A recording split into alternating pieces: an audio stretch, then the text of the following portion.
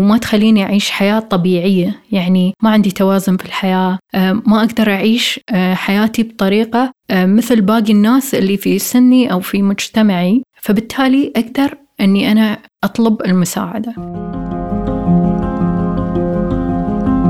هذا بودكاست عقل من جمعية مع الأمل لمجتمع داعم ومتعايش مع تحديات الصحة النفسية. معاكم فاطمة موسى. مرحبا، حلقتنا اليوم مع الدكتورة سارة المرزوقي، معالج نفسي إكلينيكي في مستشفى الجليلة، خريجة الجامعة الملكية البريطانية، عضو مجلس إدارة جمعية الإمارات للأطفال واليافعين للصحة النفسية.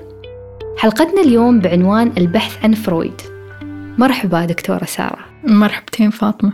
بنبدأ بالسؤال الأول حلقة اليوم، الفرق بين الأخصائي النفسي والطبيب النفسي.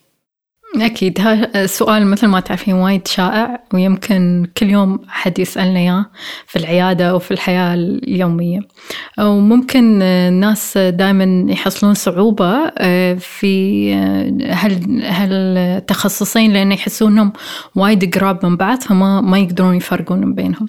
لكن الطبيب النفسي هو طبيب في المقام الأول، يعني درس من ناحية الدراسة، درس ممكن 4 ل 5 سنين طب عام أو طب بشري، وبعدين تخصص من 3 ل 4 سنين في مجال الطب النفسي، وفي ممكن بعد أحد الزملاء تخصصوا أكثر في طب نفسي، سواء طب النفسي للأطفال واليافعين أو كبار السن.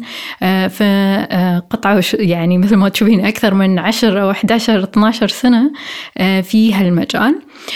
ومن ناحية ممارستهم فهم يفهمون الصعوبات النفسية بعد من المنظور الجسدي أو الفيزيولوجي، وفي نفس الوقت يقدرون يوصفون أدوية، وهذا من تدريبهم ودراستهم. بعد في بعضهم أيضا يقدرون يسوون تدريبات زيادة ويكونون مدربين أنهم يسوون بعض العلاجات النفسية.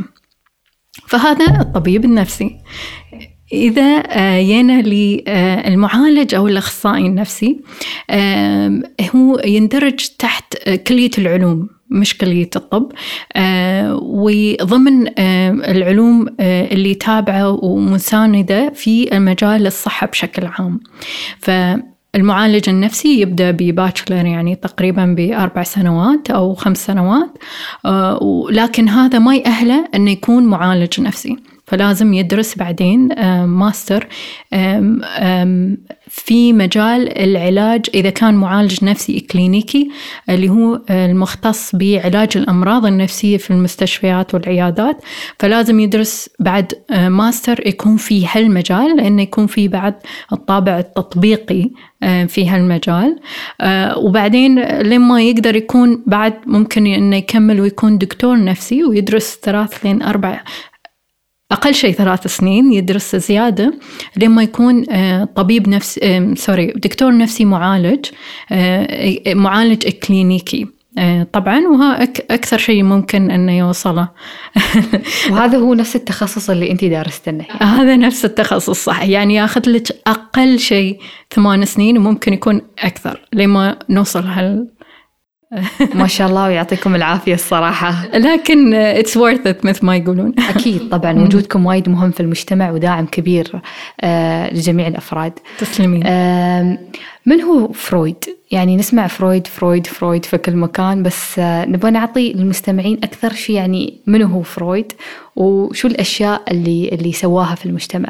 صحيح، يمكن هو العنوان صح، البحث عن فرويد، ولكن صح لازم نفهم أنه هو فرويد.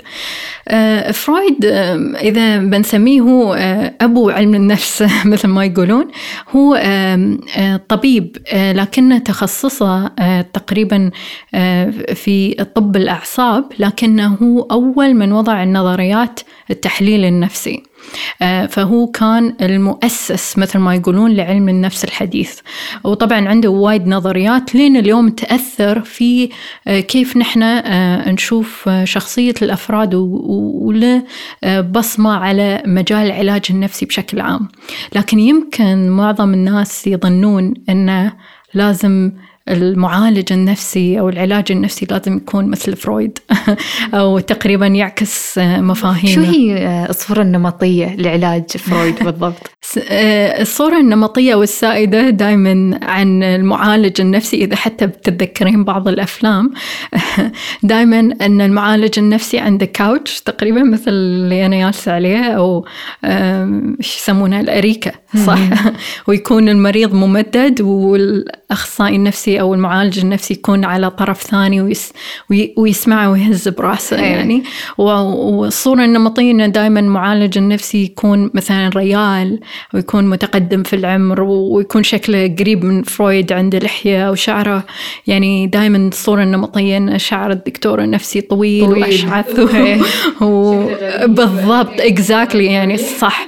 لكن يعني للأسف هاي الصورة جدا خاطئة، لأنها ما تعكس الواقع يعني أو واقع الجلسات النفسية حاليا.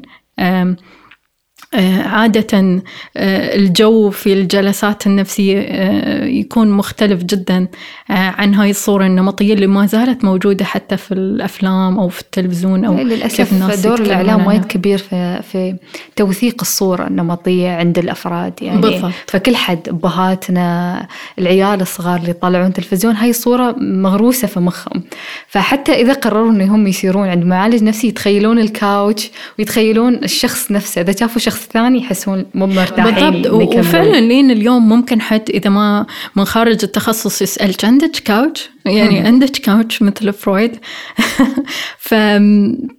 يعني للأسف مش هاي هي الصورة. وممكن هالشيء مثل ما يقولون put people off، يعني إنه يحسون إنه شيء غريب وشي، فممكن فعلا ما يطلبون المساعدة. صح، ما يتقبلون الموضوع وايد. متى أقرر أزور دكتور أو معالج نفسي؟ صحيح، سؤال مهم جدا. يمكن ننظر له بطريقتين. الطريقة الأولى أن مو بشرط الشخص يكون عنده أعراض شديدة عشان يطلب المساعدة، فممكن الشخص يكون عنده بعض المشكلات أو بعض الأعراض اللي تأثر على حياته اليومية، وتأثر على حياته بطريقة أنه ما يقدر يعيش حياته بطريقة عادية أو بطريقة وظيفية مثل ما يقولون. فيعني سواء من أفكار أو سلوكيات معينة تمنعه أنه يكون عنده حياة طبيعية، في هالحالة يحتاج المساعدة. وممكن هالشيء ما يكون مرض، لأنه ممكن تكون مشاكل في العلاقات أو مشاكل في ردات الفعل. بالضبط أو بعض الأزمات اللي تعرض لها الشخص ومو بقادر أنه يتعامل معها، لكن ممكن بعد أن يكون مندرج تحت الأمراض النفسية اللي هي فيها درجات خفيف ومتوسط وشديد. دائما تكون هاي السمات لها تأثير على حياة الشخص الوظيفية وتستدعي التدخل حتى لو كانت بشكل بسيط. ليش؟ لأن ما نباها تتفاقم. فإذا أنا عندي بعض الأعراض أو المشاكل اللي تأثر على حياتي وما تخليني أعيش حياة طبيعية، يعني ما عندي توازن في الحياة، ما أقدر أعيش حياتي بطريقة مثل باقي الناس اللي في سني أو في مجتمعي، فبالتالي أقدر أني أنا أطلب المساعدة. خلينا نوضح حق المستمعين أكثر شو الأعراض بالضبط. يعني اللي أنا عارفة مثلا أني أنا ما أقدر أقوم أسير الدوام بكل أريحية، مثلا أقوم بوظيفتي العملية براحة أكثر. إذا كنت مثلا طالبة أو أقدم معاملات غيره ما أقدر أسير، يعني في خوف، في تردد، في أفكار سلبية. شو الأشياء بالضبط يعني؟ بالعكس المثال اللي أعطيتيه وايد يعني ينفع.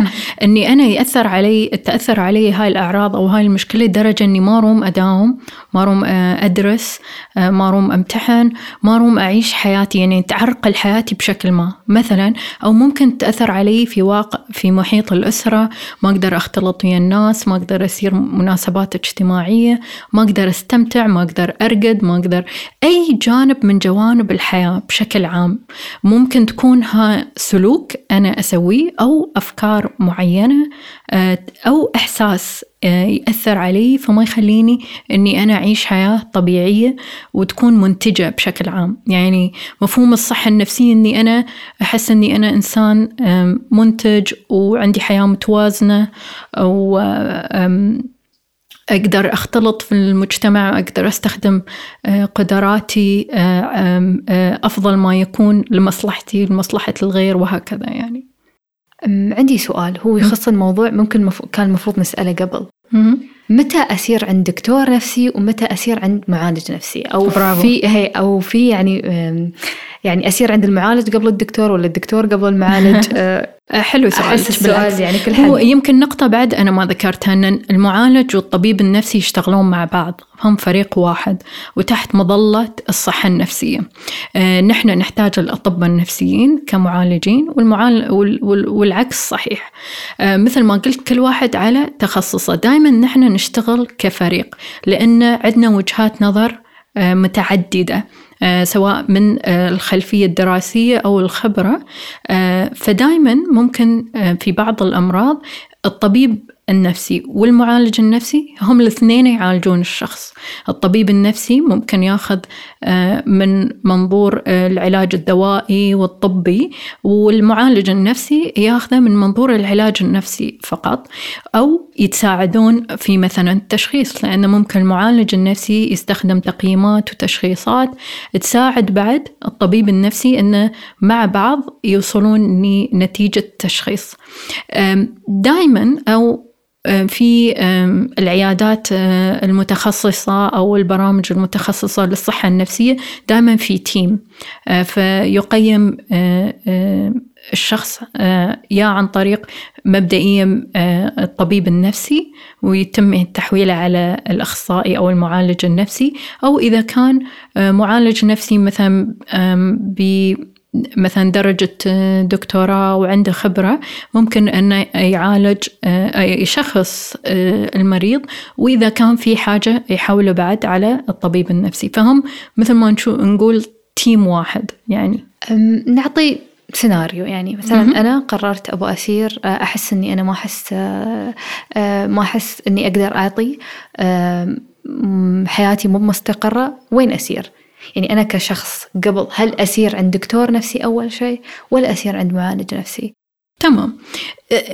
بغض النظر عن الاثنين، أنا دائما بسير عند المختص اللي مؤهل، بغض النظر سواء كان طبيب نفسي أو معالج نفسي. مثلا لو أنا أعرف طبيب نفسي عنده كل المؤهلات المطلوبة ويقدر يشخص حالتي بشكل صحيح، فهو أكيد راح يشخصني، وإذا أنا أحتاج علاج نفسي راح يحولني على المعالج النفسي.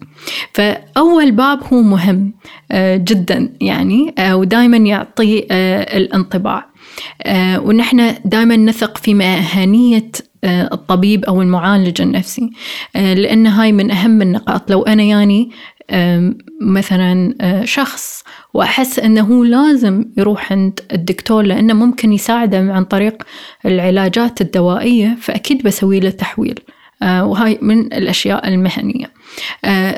فكل طبيب نفسي يقدر يسوي التشخيص، لكن مو كل معالج نفسي ممكن أن يسوي التشخيص، لكن أنا أروح عند ذوي الخبرة واللي عندهم qualification أكثر. يعني مثل ما قلتي، أنت أعطيتينا يعني صفات الأخصائي النفسي أو الدكتور النفسي، ممكن تشرحي لنا زيادة شو الصفات؟ يعني أنا إذا قررت أبغى أسير عند معالج نفسي أو دكتور نفسي، يعني كيف أبدأ البحث، أو منو أختار؟ يعني هذا السؤال طبعا كجمعية with hope وايد يتكرر لنا السؤال، وايد ناس يسألونا على الدايركت، يسألون وين نسير، عند منو، يعني منو المتخصص. برافو، بالعكس ها نقطة جدا مهمة، وفعلا سؤال متكرر مثل ما قلتي، وفعلا سؤال محير. نحن قلنا في البداية إن أصلا أني أطلب المساعدة هاي يباله وعي وإدراك وشجاعة، أني أنا أحس أن لا، أنا أقدر أني أطلب المساعدة قبل لا تتفاقم مشكلتي. أتفق معك، يعني القرار هو الخطوة الأولى تكون صعبة جدا. صحيح. لأي شخص. صحيح. فنحن بالعكس نشجع أني أنا مو بلازم أكون وايد سيفير يعني عشان أطلب المساعدة، وما أتريا أن المشكلة تتفاقم، لكن ممنوع أطلب المساعدة. وفعلا هذا سؤال لهم حق الناس، لأن يعني الحمد لله عندنا خدمات في غاية الجودة يعني، لكنها ما زالت تتطور. فعشان شي دايما نعتمد على السؤال أو الريكومنديشن، يعني نسأل حد نعرفه، نسأل بروفيشنال نثق فيه، نقول له شو رأيك، منو الشخص اللي نقدر نساعده. أو مثلا بالنسبة للطلاب في المدارس والجامعات يروحون عند الكونسلر يسألونه.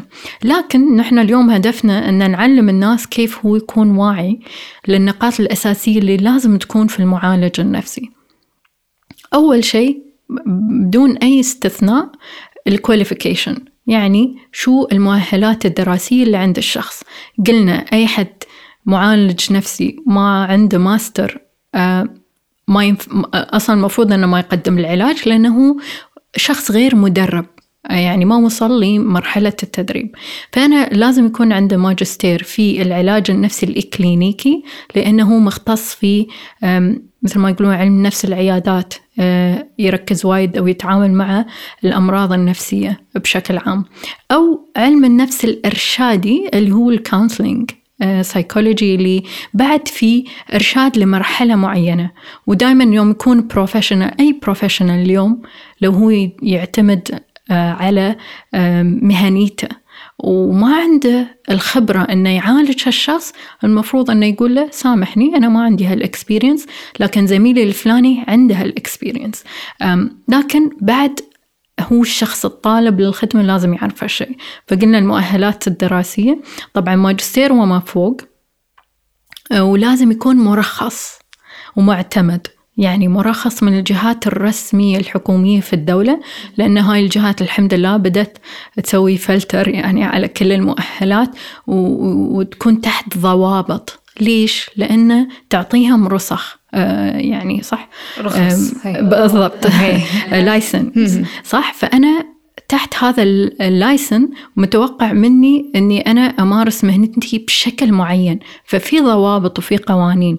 إذا خرجت عن هالإطار معناته أنا بكون مسائل. فهالشيء بالعكس يحمي الأخصائي النفسي أو المعالج النفسي، ويحمي بعد الشخص الطالب للخدمة أو المريض، لأن مهنتنا ما تنفع بدون أخلاقيات مهنة. ممكن أنا أكون عندي the highest qualification بس ما عندي ethics وما عندي professionalism، أبدا ما ينفع. وهالشيء يحصل في كل الدول على فكرة، حتى الدول المتقدمة. فأنا أدور شخص يكون مؤهل، معتمد، مرخص، وفي نفس الوقت عنده أو معروف أن مهنيته عالية، وعنده يعني سلوك بروفيشنال صحيح، ما يخلط بين الأشياء، ما يخلط بين الأشياء الشخصية ومهنة الفائدة، خاصة يعني بالضبط. خصوصا حتى في مجتمعاتنا فاطمة، ما أدري يعني أن نحن تعرفين حتى نقول كإماراتيين يعني في مجتمع صغير وكل حد يعرف كل حد. فتخيل لو المعالج النفسي مثلا ما يتمسك بأخلاقيات المهنة، يعني بالعكس يصعب على الناس اللجوء له. فأول شيء هالنقطة الرئيسية. ثاني شيء بعدين عقب ما تأكدنا من المؤهلات والتخصص والخبرة طبعا، لأني أنا لو أعرف عندي مشكلة في مود أو عندي مشكلة في مثلا PTSD أدور حد عنده. بس تشرحين المرض بالضبط؟ PTSD اللي هو Post Traumatic Stress Disorder، اللي هو اضطراب ما بعد الصدمات، أو يسمونه اضطراب الكرب. فأنا أدور المعالج اللي ممكن عنده خبرة في نفس الصعوبة اللي عندي، لو كنت أعرف الصعوبة هي شو. عقب الخبرة أبدأ أنا في مقابلتي له أشوف هل متجاوب وياي، حسيت بالارتياح وياه، حسيت أنه يسمعني، حسيت أنه هو ياس يقيمني، لأن التقييم الجزء الأول والأساسي صحيح. هل مثلا عطاني بعض الاستمارات، هل سألني، هل خذ وعطى وياي، حسيت أنه هو يحاول أنه يفهم مشكلتي أو يفهم الصعوبات اللي عندي. هاي أول تشيك مثل ما يقولون. الخطوة اللي عقبها، هل فهمني أنا شو بلاني؟ يعني عرفني على قصتي، أو كيف هالمرض استوى عندي، أو شو العوامل المختلفة اللي خلتني اليوم أحس بنفس الإحساس اللي أنا أحس فيه.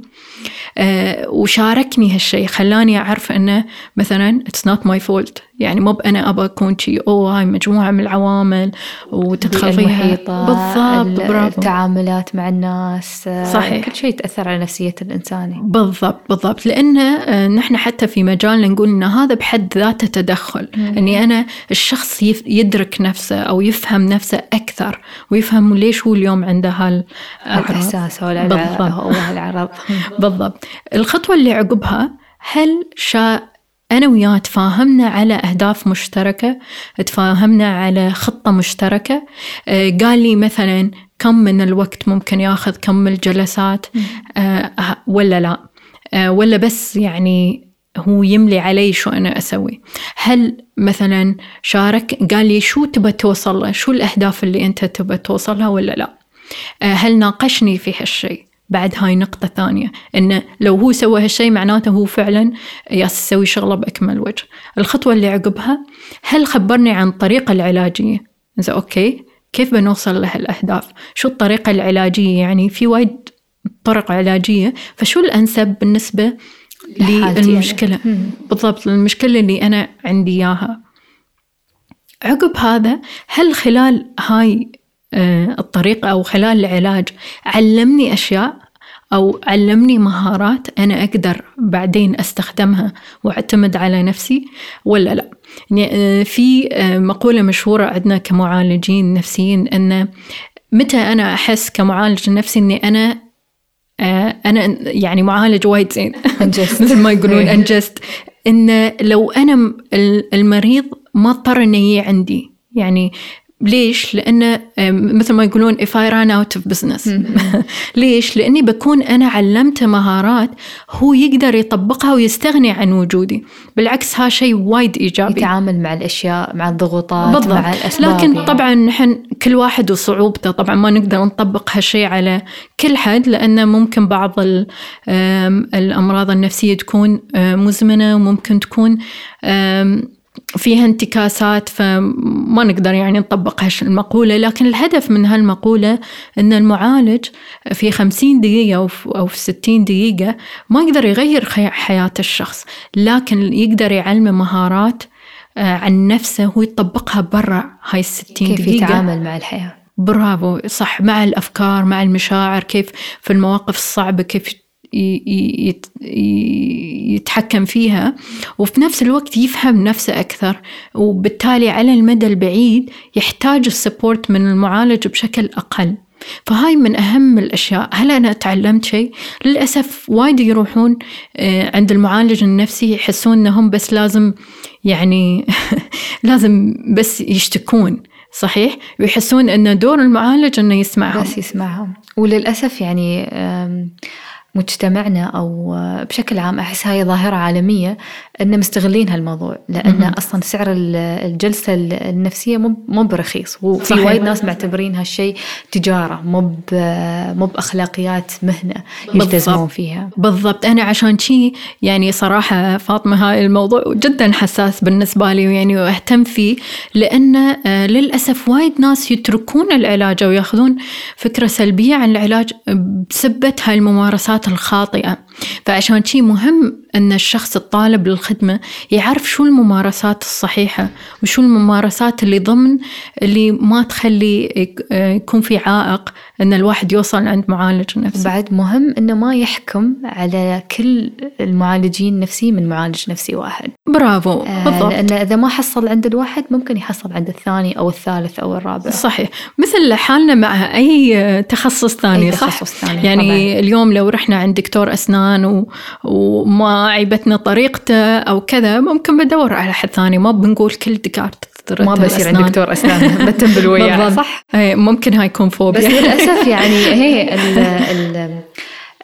مشكلة المرض النفسي مو بمحسوس، يعني ما في، يعني في ألم روحي بس مو بألم جسدي، فالناس ما تعطي أهمية كثر الألم الجسدي. صحيح، لكن تداعياته للأسف إذا خليناه ممكن يأثر على يعني يأثر على حياة الشخص لسنوات طويلة. فيبدأ الشخص يقول لو أنا أعرف هالشيء عن نفسي قبل كنت ما بتعامل مع الأشياء بهالطريقة. بالضبط. في نظرة ثانية ذكرتيني فيها فاطمة يوم تقولين نظرة المجتمع أنه لا يعني أو يعني الممارسات الغلط أن الواحد يصير يشتكي فقط عند المعالج النفسي. في العكس، في اللي يعتقد أنه لازم يروح عند المعالج النفسي وهو يدور للحل، بالذات في مجتمعنا، أنه أنت قول لي شو أسوي في هالشيء. كان استشارة صديق بالضبط. هو العكس صحيح، لأنه ممكن نحن نستشير حد من العائلة أو من ربعنا، لكن بيننا وبينهم علاقة عاطفية، فممكن عواطفهم تدخل في الموضوع. لكن لو رحنا عند معالج مختص، هو بيعطينا النظرة الحيادية وبيقولنا عن our blind spots، يعني الأشياء أو النقاط العمياء اللي نحن ما نشوفها لكن هو يشوفها لأنه عنده النظرة الحيادية. وفي نفس الوقت يعلمنا أن نحن نتعلم كيف نحل المشكلة.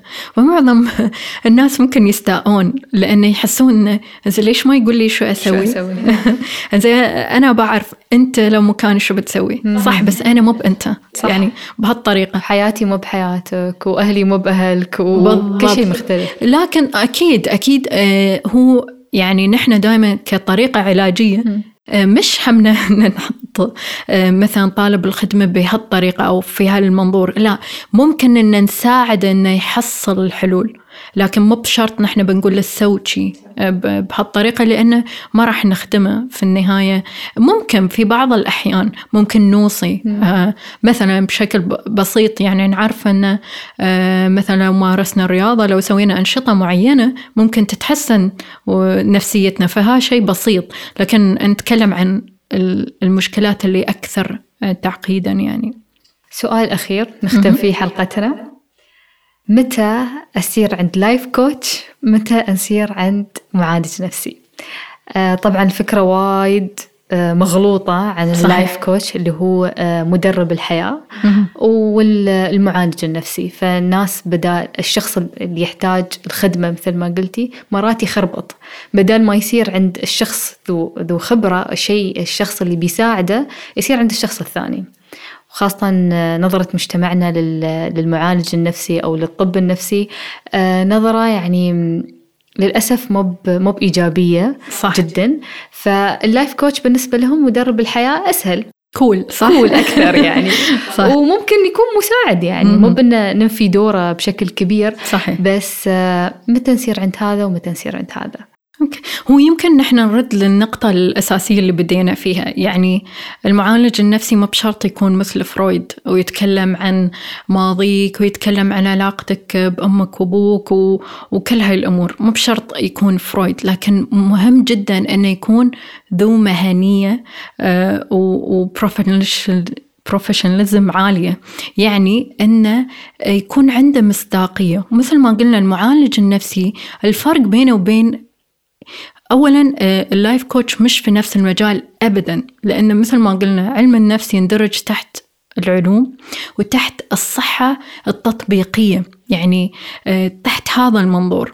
لكن اللايف كوتشنج أنا أستخدمه لوضع لأهداف معينة، أنا أبوصل لشيء معين، هدف معين أقدر أحققه عن طريق مثلا ممكن أو عن طريق أدوات تعلمني إياها. لكن المعالج النفسي منظوره مختلف تماما، لأنه ممارس مهني تقيد أخلاقيات مهنة ما يقدر يطلع عنها. لكن للأسف بعض الممارسين في المجالات الثانية ما عندهم هاي الضوابط، فممكن يسوي أي شيء للأسف. حتى ممكن يعني يدعي أنه مثلا ممكن يعالج قلق واكتئاب وكذا، لكن للأسف هو لا مدرب ولا عنده السكيلز أو مش ما عنده الضوابط اللي تخليه يمارس هالشيء، وممكن فعلا يكون هالشيء جدا سلبي. لكن مثل ما قلتي هي نظرة المجتمع بين الاثنين، يعني أن اللايف كوتش يعني it sounds more cool، يعني صح، لكن المعالج النفسي شوية أنه ممكن يأخذونه بطريقة سلبية وفي ستيغما عليها وبهاي الطريقة. أنا دائما أقول إن شاء الله أن it becomes a fashion، يعني أني أنا مثل ما عندي يعني لايف كوتش وعندي بيرسونال ترينر، ان الواحد يفتخر انه ومدرب حياة، يكون عندي معالج نفسي بعد، معالج نفسي انه ويستوي، يعني انه يكون ليش، لانه مثل ما نحن نعتني باجسامنا ونعتني مثل بشرتنا ونعتني بأشياء وايد، ممكن جدا أن يكون ها شيء مهم أن نحن نعتني بصحتنا النفسية من هالمنظور. أكيد يعني هي من أساس كل شيء، ويعني السعادة تبتدي بالصحة النفسية. صحيح. شكرا جزيلا دكتورة سارة، ما قصرتي، كفيتي ووفيتي. رسالة أخيرة تبين توصلينها للمستمعين ونختم حلقتنا اليوم؟ هي رسائل يمكن، لكن يعني أتمنى أن نحن الحمد لله عندي ثقة في مجتمعنا أنه ما شاء الله بدأ يتطور ويكون أكثر منفتح على علم النفس ومجال العلاج النفسي ما شاء الله. يعني مثل with hope كيف يعني يعطي طابع إيجابي جدا عن الصحة النفسية، ومو بشرط أن هالشيء يكون عيب أو أكون أنا متردد، ومو بشرط مثل ما قلتي أن الواحد لو كان عنده experience خاطئ مع معالج نفسي أن كل المعالجين يكونون نفس الشيء. لكن ليش نحن ما نثقف نفسنا؟ كل هالنقاط اللي ذكرناها اليوم هي جايد بالنسبة لي، أني أنا أشوف أحكم هل وصلت لأهدافي اللي أنا اتفقت وياها مع المعالج أم لا، هل تبع هاي الأشياء اللي نحن تكلمنا عنها أم لا، هل هو مهني، يعني هل أحسه بروفيشنال أم لا. كل هالأشياء هي اللي تحكم، وهي تحكم في النهاية على العلاج، هل هو كان يعني ناجح، هل وصلت أنا لأهدافي. وفي نقطة مهمة جدا، لأن معظم الناس يتحسبون the moment يعني they come through the door يعني بحس أحسن، لكن الواقع هو مختلف تماما، لأن it's a journey، يعني هي رحلة أني أنا أتعرف فيها على نفسي، ومرات ممكن أواجه أشياء أنا ما كنت يعني ما كانت في بالي أو ما كنت أبى أواجهها، فممكن أحس أني غير مرتاح مرات. لكن على المدى الطويل هاي الأشياء ما بتتم مثقلة علي، لأني بتعامل معاها وبعرف بالضبط، وبعرف كيف أمضي في حياتي بدون ما يكون عندي ثقل أو ستريس هالأشياء. في النهاية لياقتكم النفسية مهمة جدا ولازم تحافظون عليها.